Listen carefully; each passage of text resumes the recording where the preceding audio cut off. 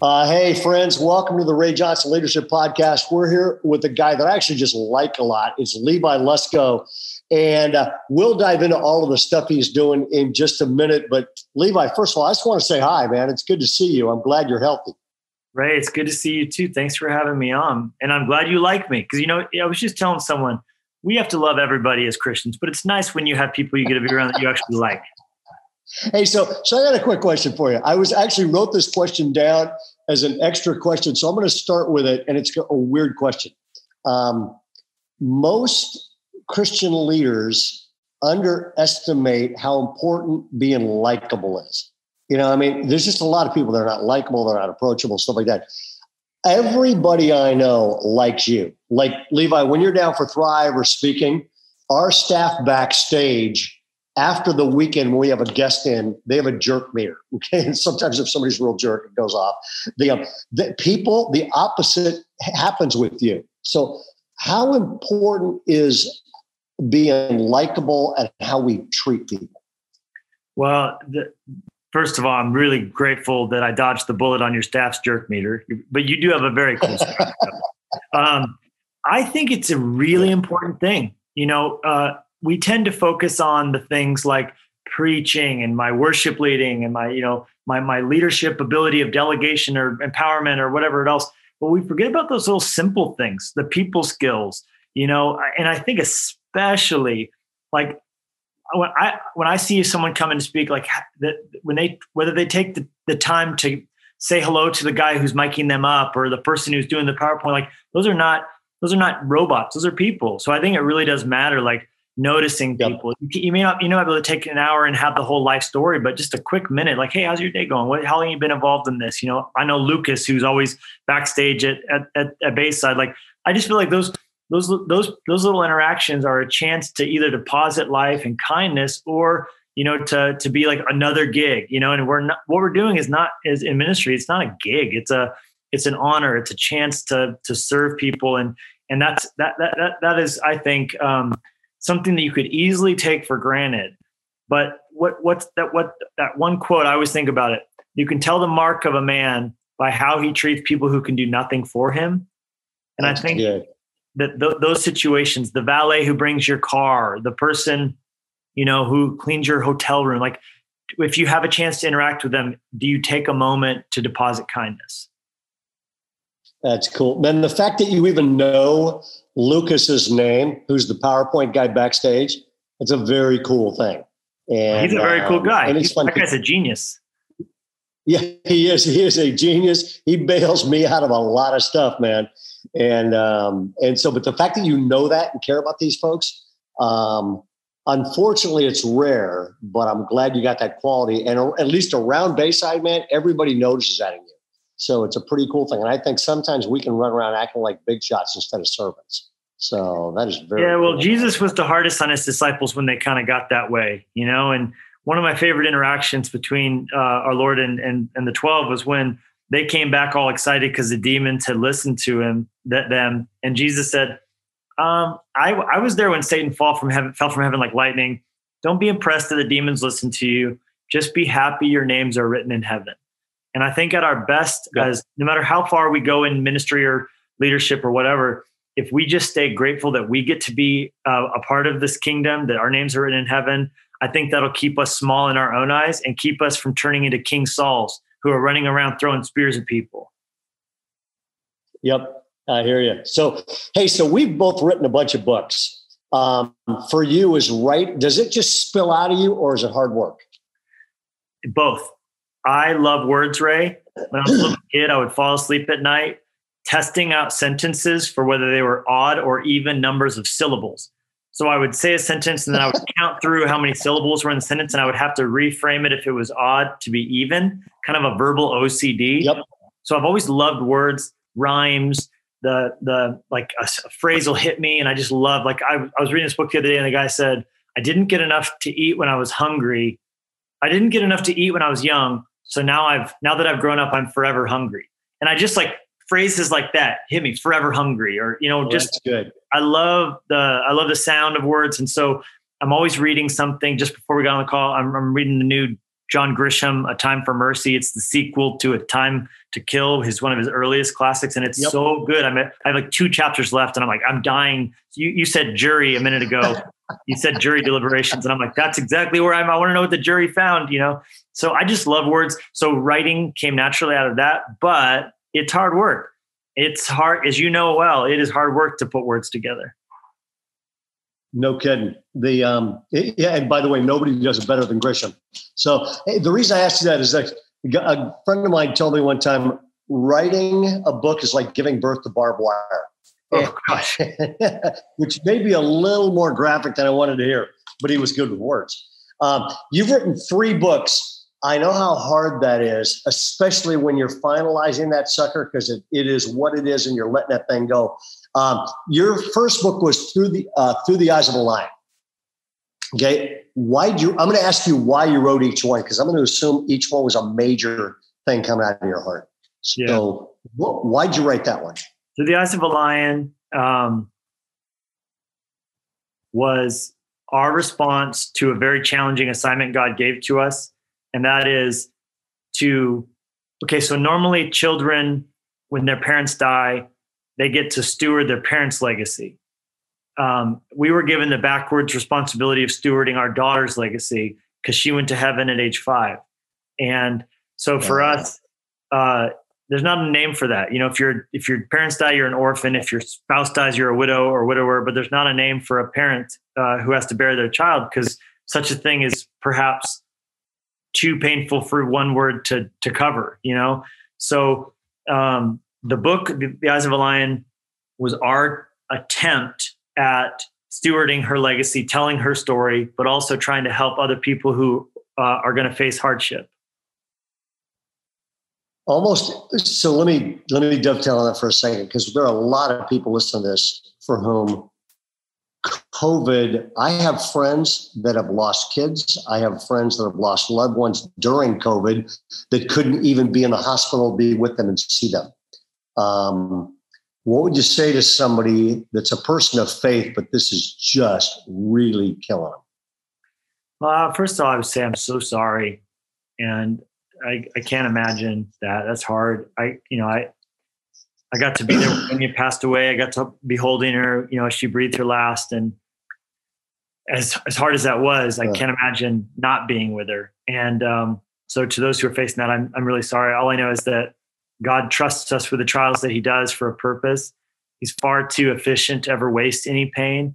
And so whatever grief you've carried, God is and is even going to exceed your expectations of what he could do through that. I believe some of that will happen in this life. I also believe some of that will happen in eternity. One of my favorite stories in the Bible is when Moses and Elijah show up on the Mount of Transfiguration. And it's easy to get lost in the power of what Jesus was trying to communicate to his disciples, and, Peter spouting off, building a hotel. But I sometimes wonder about what was Moses' emotional state as he finally was in the promised land, because he died longing to get there, but never got to until that day. And then I realized, man, if you have a dream, it might not come to pass in this life. It might come to pass in heaven. And so I just think that's kind of a cool thought. Like whatever you've had taken away from you, God will, even in eternity, overwrite some of those things. Yep. A long perspective. Then you wrote a book with the cheery title, I Declare War. Yeah.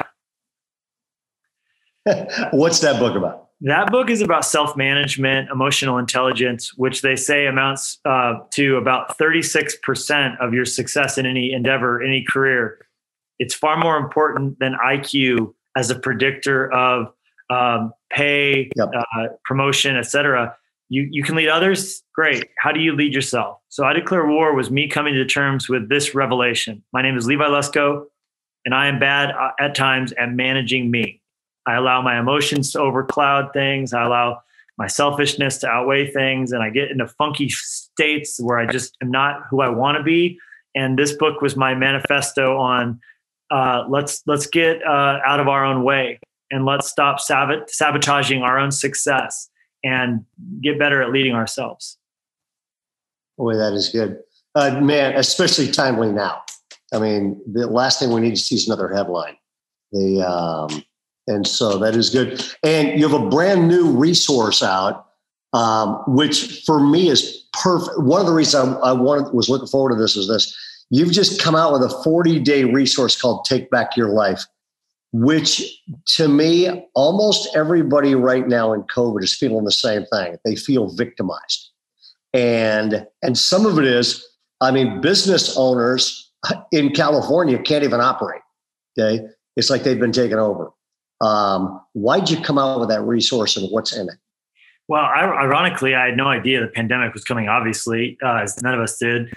But we planned in God's providence to release it in August, in the height of all this. And, I guess there's never a time where we don't need to learn how to think right, learn how to stop being victims, like you said, and become victors. But that was what we planned. And, the book is geared at helping someone who maybe is locked up in anxiety or in a cycle of dysfunction or toxic behavior, or paralyzing, I guess we can get so traumatized by hard things we face, we stop believing that there can be better days. And I think in this state, it's easy to be that way, to become cynical, to sort of disengage, to sort of just go through the motions and raise our hands up and, well, it is what it is. And 2021 will hopefully be better. And this book was really about saying, hey, like, you get to choose the story you're writing. And this is a devotional for people who maybe would say, I don't read a lot of books. This is 40 days of little entries. It's Bible verses. It's a space for reflection. It's a lot of introspection. I think if we can get victory in here, we can get victory out there. And so I wanted to help people this is a declaration of dependence on God and a chance to say, I get to become, okay, so when I rent a rental car, I never clean it. I've never once taken a car back to Hertz having run it through the car wash. No one washes a rental car. Well, you're going to treat yourself only as much as you take ownership of yourself. So this is a way to say, let's take back our lives. Let's start having ownership of our decisions. We can't choose the year we're handed. We can't choose the cards we're dealt, but we do get to choose how we play them. And you can't be a victor and a victim at the same time. So Take Back Your Life is a call to arms. It's a call to rise up in victory. Oh, that's good. I'm going to have to stop washing rental cars. I never even thought about that. I'm kidding. Levi, I want to move into some leadership stuff. You're now describing your church, Fresh Life Church, as a digital church with physical locations. Could you unpack that some? Yeah, I mean, I think back in the day, churches had hymns and had pipe organs, and then they went, oh man, people want more, contemporary music. So we're going to still keep that service, but we're also going to add on a more contemporary service, but then there's a traditional one. I think in this culture, in this climate, in this moment, we have to sort of almost look at it like the in-person gathering is a bit like the traditional service. For those who are comfortable, for those who are able to get out, maybe you have antibodies or whatever else it is, that we offer that. But where people are interacting, where people's lives are in this moment is online. So we're seeing it as the opportunity, not that we would ever replace the power of a lot of people coming together, but we see that happening. Like right now, you and I are in the room, but we're together here. We're able to talk. Before we started recording, you were giving me advice, and that's church. We're together and in this way. And I think that's sort of what we're choosing to look at it as. This online is now the new normal.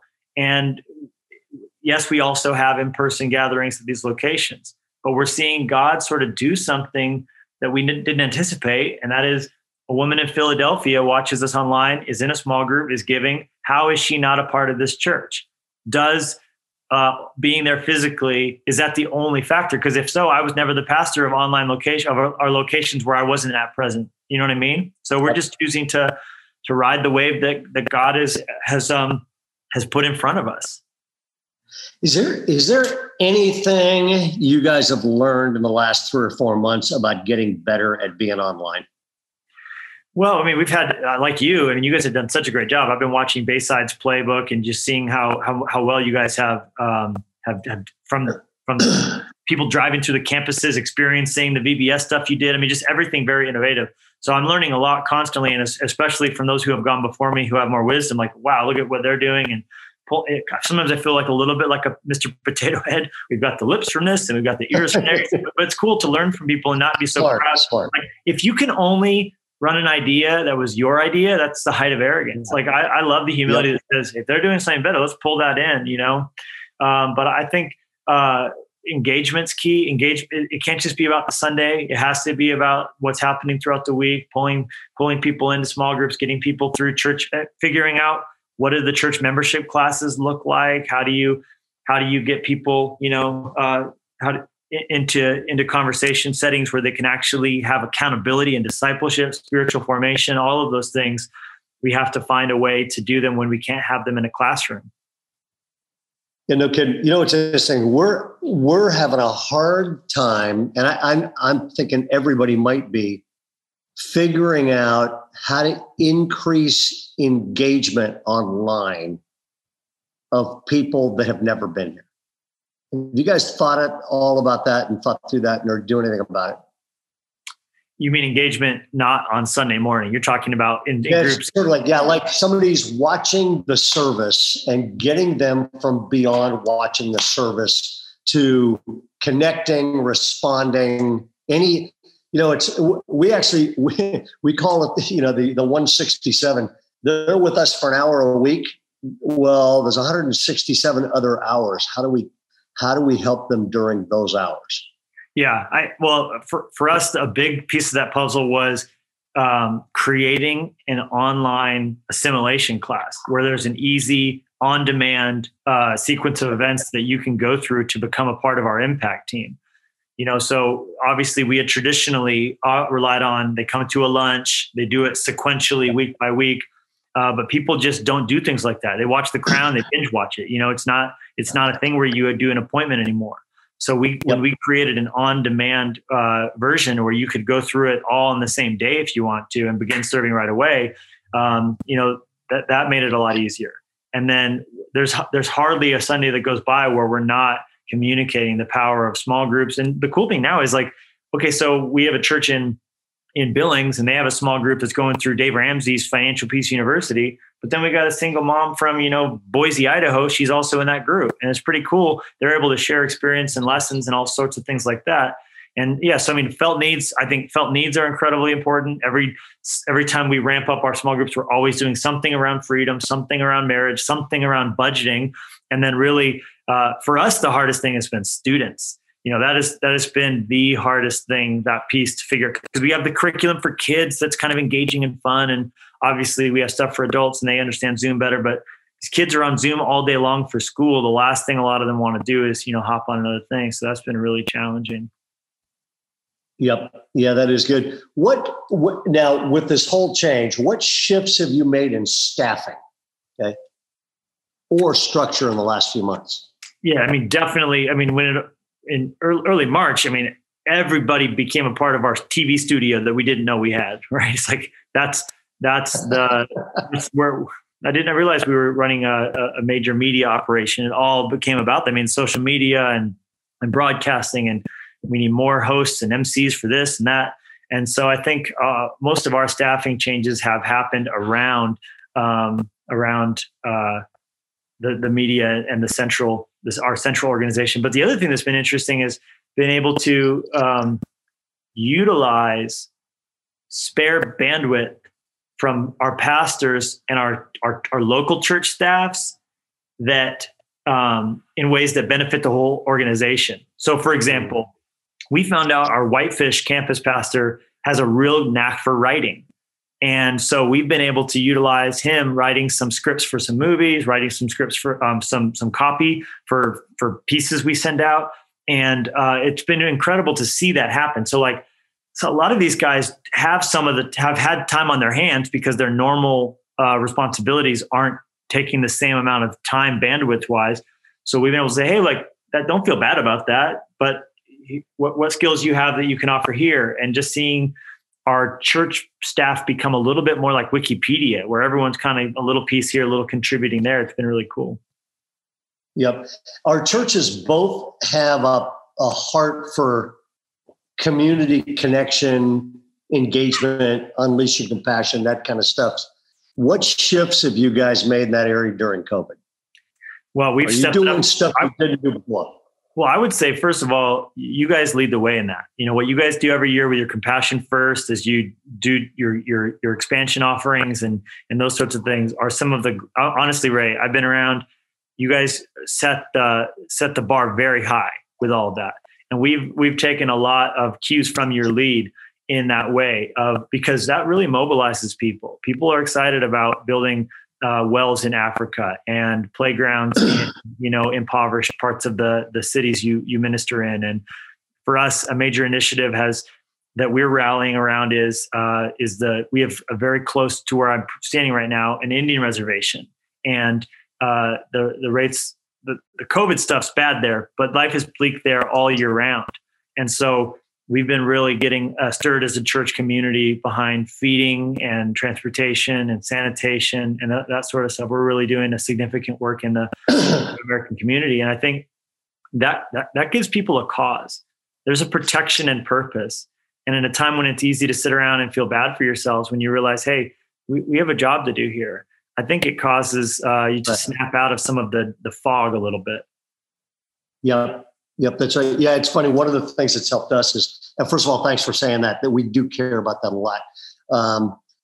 One of the good signs that happened to me recently was every year for the last several years, we've had 3 Christmas causes.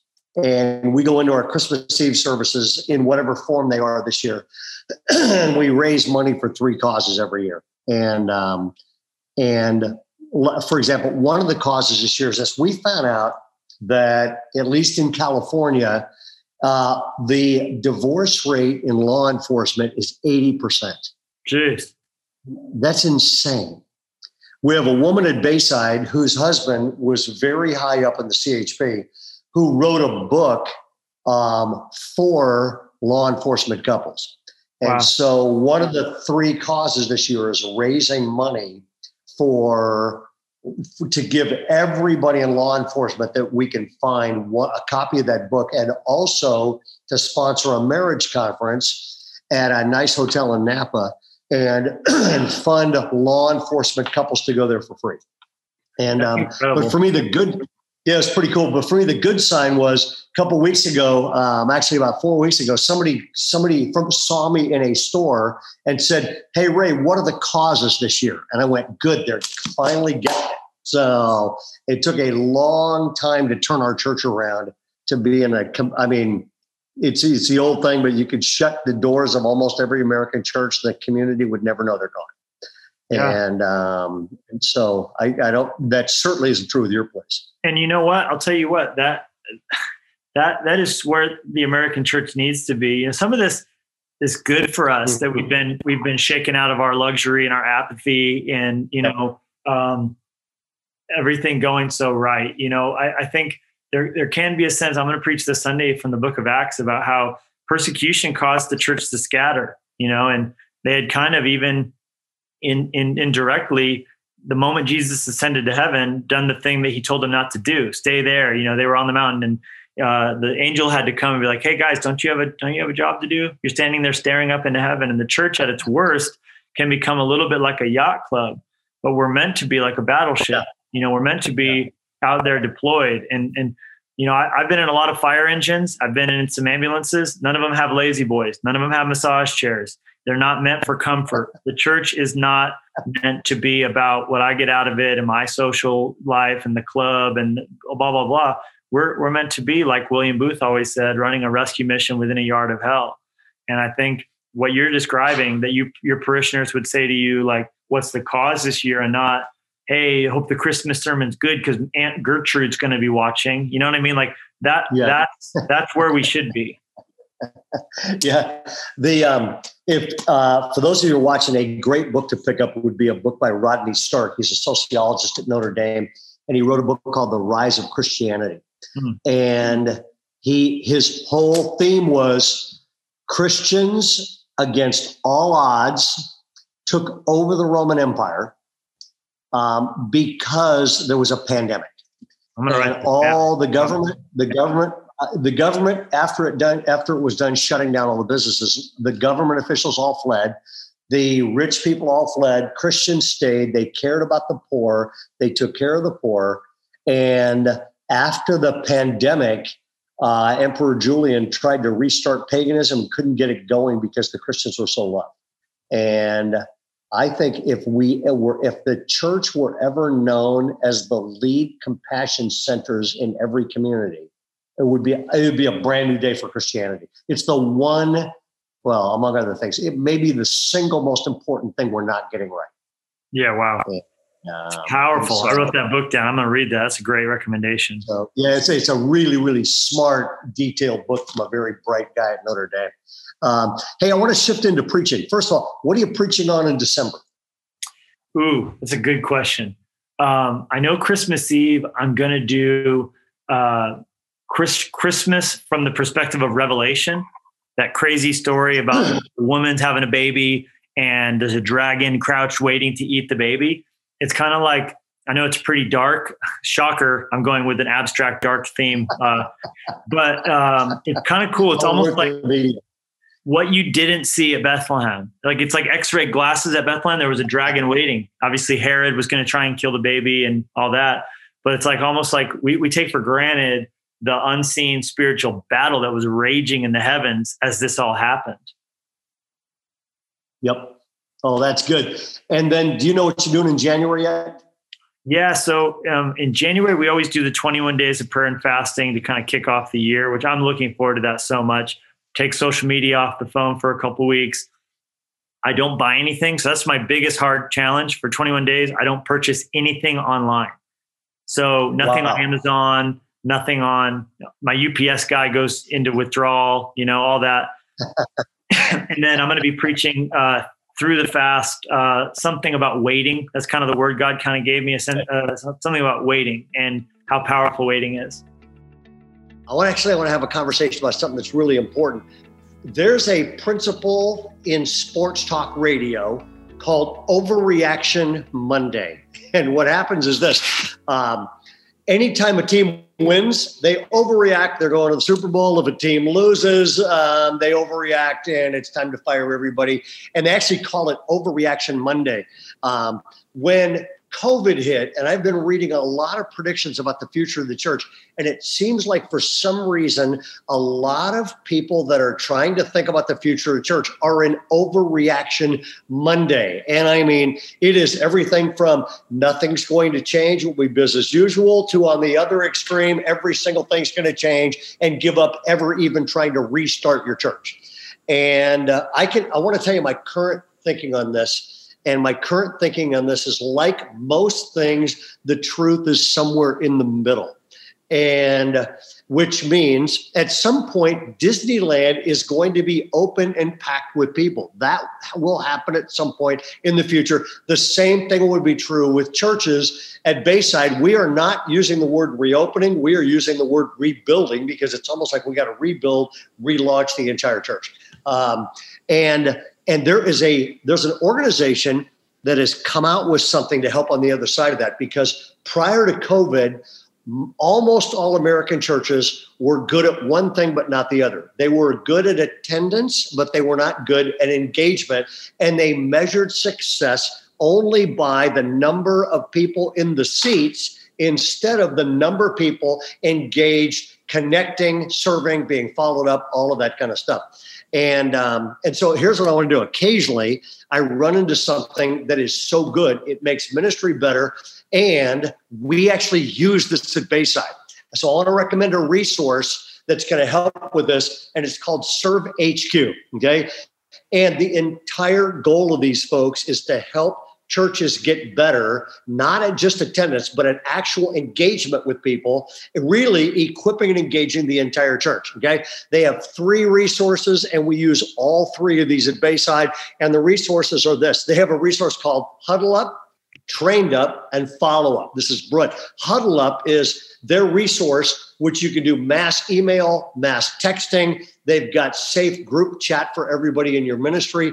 And so they've got a whole thing. Basically, that is designed just to engage people, okay? They have a second resource called Trained Up. And that resource offers online classes for new members, new volunteers, and developing leaders. We are starting a conversation about this. I interviewed Levi Luskell, and you'll see that in a couple of weeks.